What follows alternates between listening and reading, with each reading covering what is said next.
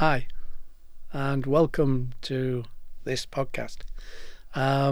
If you follow the last couple of podcasts in this series, you'll realise there's a theme. There's a theme. And the theme is about control, manipulation, bullying, which all has levels of understanding about control and manipulation.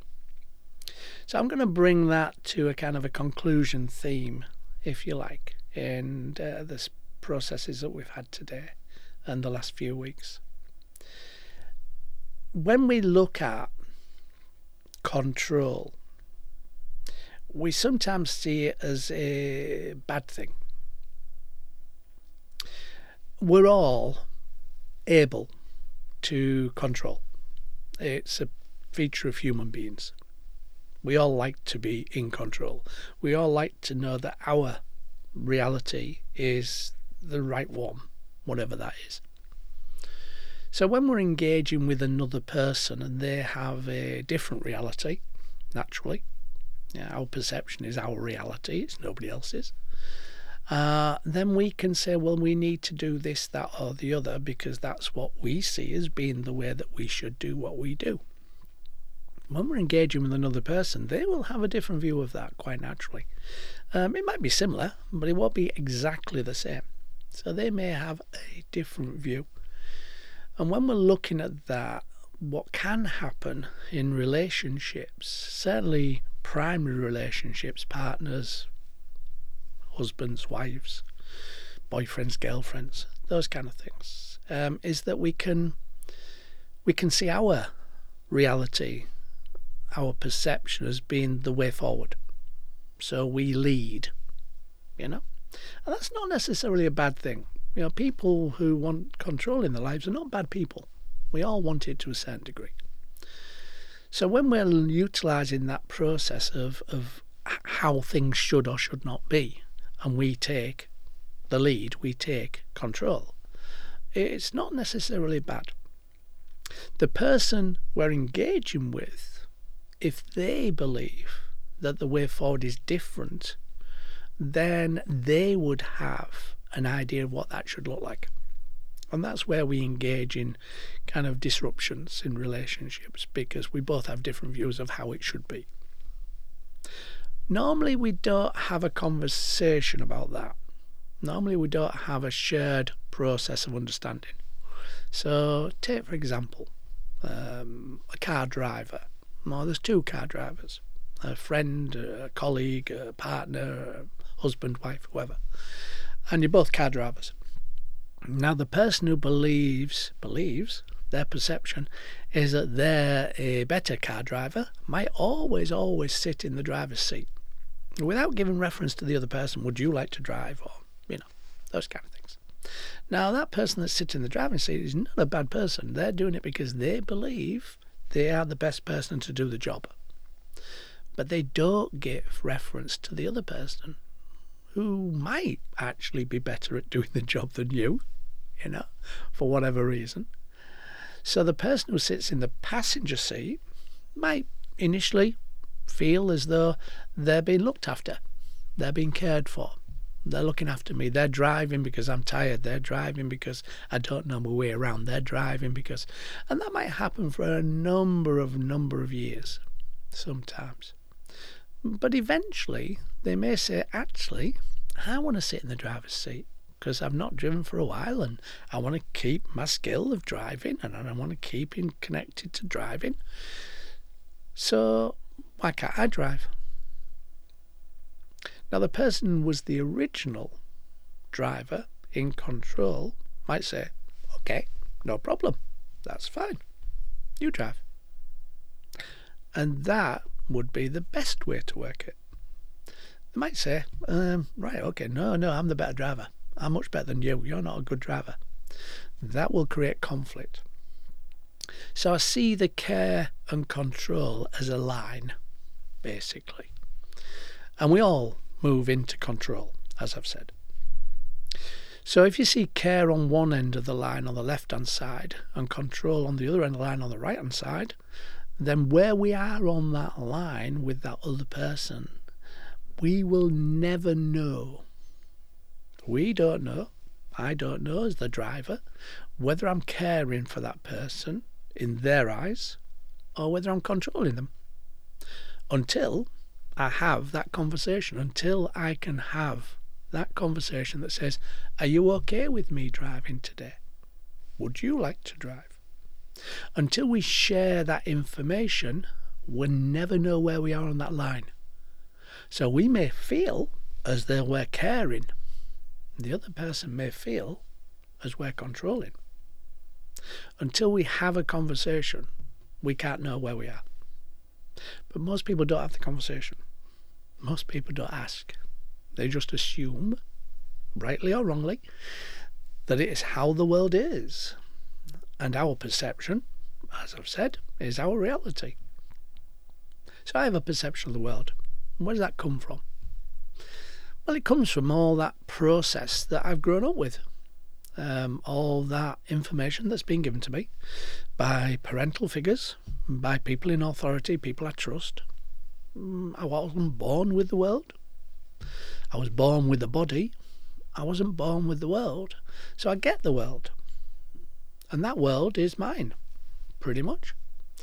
And so as I'm going through my world, my life, getting older, I create more and more understanding of the world by the information that's given to me that I trust. So my perception comes from all of that information.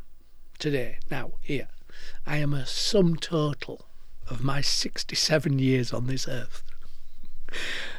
And that process means that I can have a perception of the world. I don't have a reality of the world. It's my reality, yes. But as soon as I engage with another party, another person, they will have their own perception and reality. And we then have to have a conversation. So I grew up in a situation, family, where the parental figure, the authority figure, if you like, was my dad. Now, my dad grew up with a process of not really having a father. I realise this now. I did not realise this till I started counselling. And we had lots of fights and disagreements before that. And after that, to be fair. So I grew up in a process where the authority figure was my dad, as I said. Now, he was a meat and two veg man. He was a staunch meat and two veg man. There is no other main meal, than meat and two veg. And even breakfast was sausage, bacon and stuff. So I grew up in my former years of understanding that there is only one kind of food. Now, I grew up in a small town. Not small anymore, unfortunately. But small town in East Yorkshire. So it was a bit kind of like, there was not much came into that town. We didn't have lots of people moving in and moving out. We pretty much knew a lot of people when I grew up. And as I'm growing up, meat and two veg is on the table. Now I get to 17, 18. And I'm out with my mates in the town, having a few beers. Unfortunately, 17, 18. And I kind of said, okay, finish beers, pub shut. In my day, pub shut 10:30, 11 o'clock.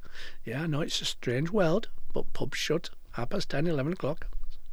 And my mates said, right, okay, feeling a bit hungry, had a few beers. Yeah. And there was a Chinese restaurant that had opened up in town. Now, there'd never been a foreign food restaurant. Even pizzas had not been in Beverley before. This Chinese restaurant was the first different kind of food to hit this town. So they all said, well, we're going Chinese. I said, ooh, Chinese? What's that? Oh, yeah, it's great. Blah, blah, blah. Lovely food. And I said, I don't know. Meat and two veg. So my perception is meat and two veg is the only food. So I don't want to be the odd one out. I want to go with my mates, and we go into this Chinese restaurant, and we sit down with this menu, and I could not make head and tail of this menu. I didn't understand it at all. It had rice on. What's rice?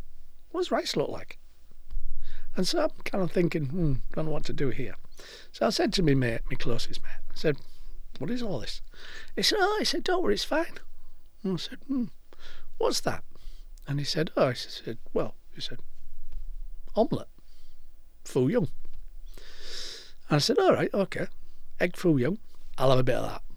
And he said, well, okay. I said, well, it's an omelette. I know an omelette. It's got meat in. I know an omelette.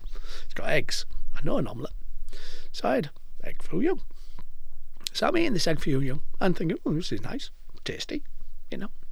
All my other mates are having curries and all sorts of stuff, you know. Chickens, wings and all sorts of stuff in weird combinations of sauces, which I didn't understand. So I had this egg foo young. I loved it. Absolutely fantastic. Enjoyed it so much, you know. So next day I went back, obviously home on the night, and the next day I gets up and, you know, Mum says to me, oh, what kind of night do you have? I said, I had a great night. You know, Dad said, where do you go? I said, oh, I went to this pub and that pub that he knew. It's a small town. And he said, and so what do you do then? Because you didn't get in till late. And I said, oh, right, okay. So I said, I went to a Chinese restaurant. He said, whoa, Chinese restaurant? Oh, filthy stuff. And I went, well, actually, it was quite nice. He said, I said, well, I had foo young, it's like an omelette. You know, must be rubbish. I said, no, it was very nice. Thank you very much. I enjoyed it. You know, I said, in fact, I enjoyed it so much, I'm going to go back again. Meat and two veg. So I kind of like got a different reality because I'd experienced something different. So I come back to the family, the system. Meat and two veg is not the only food on the planet. And my dad was, oh no, meat and two veg. So my perception changed. And now I eat food from all over the world. I love food. I love the different tastes and textures and stuff. But my dad was always a meat and two veg. He would never, ever, ever contemplate eating, even up until the day he passed away. He never had anything other than meat and two veg. So my perception has changed from my family's perception. And my dad really couldn't cope with that. He couldn't see anything other than meat and two veg. So his process of the world in 17 years had controlled what I ate. But I didn't know there was anything different. Now, he's not a bad person for doing that. He just is very entrenched in his own ways. And he likes the security of the world, knowing that there's only meat and two veg. So by engaging with that process, I have a different view. I have a different person and a different way of looking at it.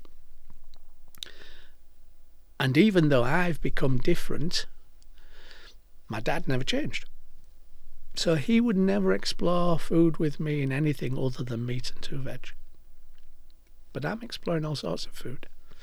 But that doesn't change him. So now I can see that he wasn't trying to control me. He was just very insecure in his own world in a lot of ways.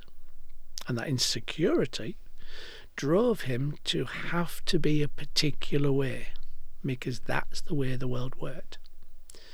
But I know now that that wasn't control. That was just his insecurity. But he couldn't change. So I either had to accept meat and two veg, which I did when I was with him and going for food with him. But I challenged that. Wouldn't change. So when I'm not with him, and sadly he's passed over now, then I can have whatever food I like. But if I'd had stayed within that system, that family of meat and two veg, then my kids might never experience foreign food. But I now like foreign food. I'm 17, 18. I become a father when I'm 26, 27. And there's a whole range of new experiences that I am having in order to create a new perception and a new reality for myself. In order to understand the care and control kind of timeline process, we have to see that the other person is not doing it to harm us necessarily. Now, they may be doing. I'm not saying it's always control because they don't understand what they're doing. There are people who will not change and will not change what they do, and their way of the world is the only way. They create conflict and abuse and all sorts of stuff. But we have to give that person opportunity to change. But if they don't change, then we have to then make a choice. And my choice was, I prefer foreign food as well as meat and two veg. Still have meat and two veg sometimes. But I prefer a mixture of food. I prefer different food. I'm not going to sit with the same food every day. And his process, his world, couldn't change, unfortunately. So he missed an awful lot of opportunity. Until. It's a funny story. I took him out for a meal with the family, and we went to a pub. And we're at this pub, and we've got this menu, and this menu is meat and two veg. That's what he does, meat and two veg. But it's one of those menus that have pictures. So he was looking at this and had his meat and two veg for his main course, and he was looking for a pudding. So they bring the pudding menu with the pictures, and on the pictures was the menu for the whole thing, not just puddings. And he's looking at the dessert part of it, and he said, nothing I fancy, but on here there's pancakes. And I said, oh, is there? He said, yeah, here there's pancakes.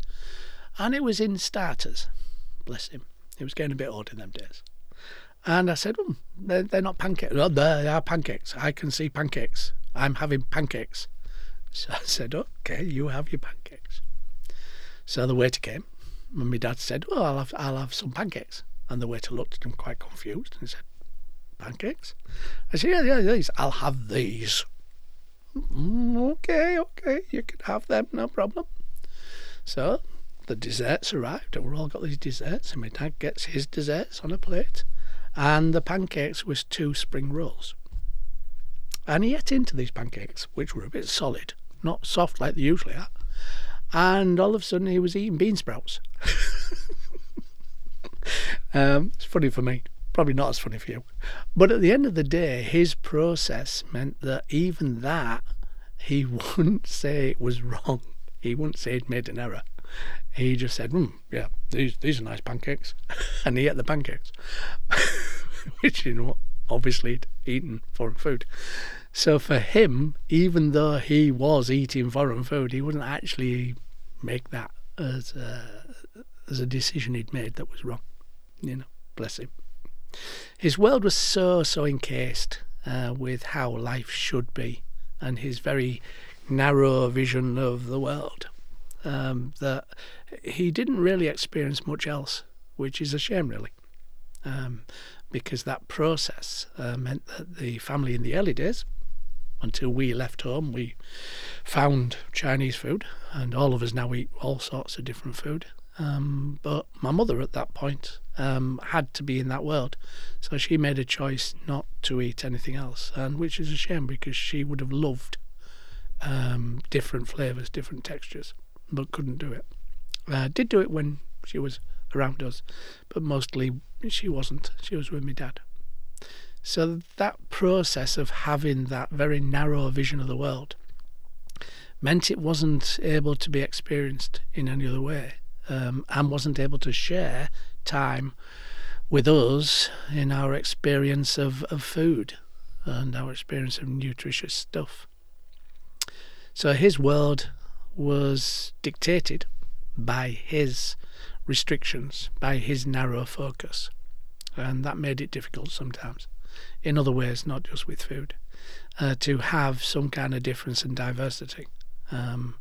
But that process means that I engaged with him and saw that he wasn't a bad person for wanting to control the food intake of the family, but that he was just somebody who had a very insecure aspect of the outside world, sometimes food related and other ways, and he wasn't able to take on board that new ideas, new processes, which I say is a shame, really, because he wasn't able to extend that and widen that process. So when you see somebody controlling or seemingly controlling, then know that it's a process of their world being the way that world should be, how it has to be for them. But know that that control isn't necessarily because they're bad people. Have a conversation. Do you mind if I drive today? The driving scenario that I was talking about earlier. Do you mind if I kind of take the wheel? No, I don't mind. If you want to drive, you drive. That's somebody who can move, change, alter, adapt. If it's somebody who comes back and says, no, you're not driving, I'm driving, then you have to seriously look at those relationships and see one of the three options is available. Because if people will not change for whatever reason, we can't make them, unfortunately. We can't give those people an opportunity to adapt if they don't want to take it. So my perception is my reality, which is not wrong. Your perception is your reality, which again is not wrong. If we have a conversation between the two of us, then we'll find the reality, which is somewhere in the middle. But until we have that conversation in an open way, we will never know the reality. We will only see our reality. And means that restricts us in what we do and how we engage with other people. Diversity and difference is fantastic. It's absolutely fantastic, and we should all be individuals. We should be all individuals. We shouldn't be sheep, But there are some things that we need to adhere to. We need to have as part of our world, and that's for all sorts of reasons. But we can still retain our individuality. And the more we can be able to share that individuality with other people without feeling threatened, without feeling as though we aren't in control, the more we can expend and extend our knowledge, understanding, awareness, experiences. Because nothing is the only way to do anything. There isn't one way to do anything. There's numerous ways, unless it's health and safety. If it's health and safety, then you have to follow the rules, because that's to keep you safe. But other than health and safety, there is many, many, many ways of looking at things. And sometimes in the counselling room, my job is to facilitate a process of being like an interpreter, being in the middle, seeing both worlds, both experiences, knowledge, whatever, is okay. We don't judge. And getting each person to see it from the other person's point of view, finding a middle ground, finding the reality, because each person will have their own reality about anything, really. So our job is to be an interpreter, is to see both sides, both realities, both perceptions, and kind of find something in the middle. Now, it won't be exactly the middle, obviously, but it'll be somewhere in the middle. We have to change one person's view to understand another person's view, and vice versa, so they can come with a shared understanding that they can take forward, that is the reality. So when you look at control, don't look at it as a bad thing necessarily. If it's health and safety, it has to be there, obviously. But if it isn't, then have conversations, speak up, have a voice. If somebody won't allow you that voice, my dad wouldn't allow me the voice of any other food apart from meat and 2 veg, then you either have to allow it. His world is his world, so when I'm engaging with him, I have meat and 2 veg. Or I have to detach, because he wouldn't change. But that doesn't make him a bad person. Just means I have to make a choice and decision based on the fact that, I can't take him out for a Chinese meal. I can't share that process with him because he won't allow it. Hopefully that gave you some ideas.